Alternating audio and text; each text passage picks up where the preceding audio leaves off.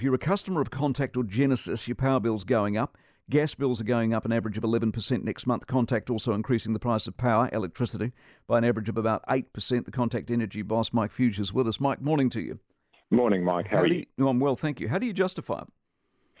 Look, just simply our input costs have gone up across the board. Whether you're talking the two components of the bill, the two basic components, one is the lines charges. In some cases, those have gone up by as much as 11%.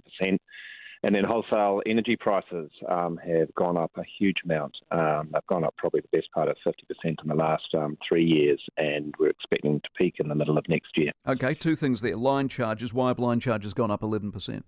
A couple of things there, as far as I'm aware. That's just general inflation flowing through and rising interest rates. They're all regulated businesses, so that's a decision made by the Commerce Commission. So that's directly on the government then, in that case, because they've created the inflation and the interest rates.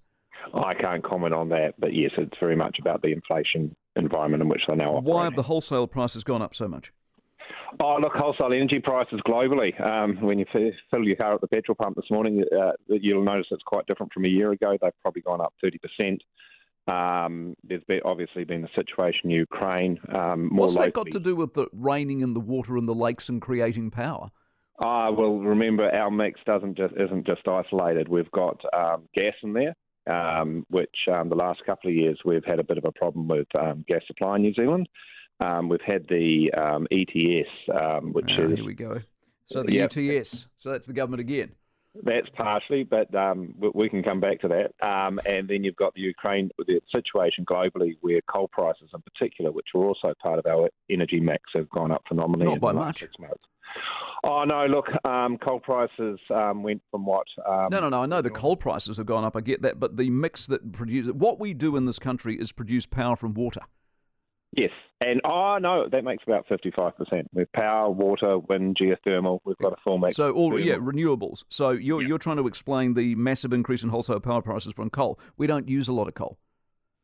No, what matters is what the marginal cost is in any trading period.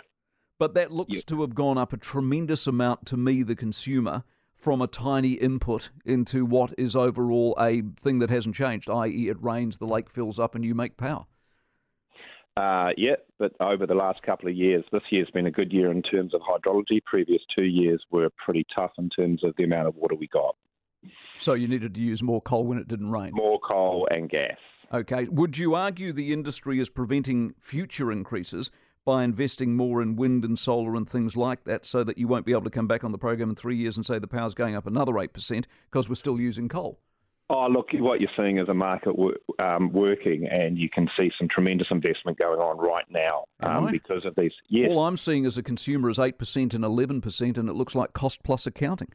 Oh, no, look, there's over probably in effect the best part of $2 billion of investment in new renewables. We alone are investing over $1 billion in new geothermal power stations, which will increase New Zealand's overall electricity supply by almost 5%. Unfortunately, we can't pluck these things out of a pocket, but the market is certainly working, and it's working well, and you're seeing the investment flowing into the country because the market is working well.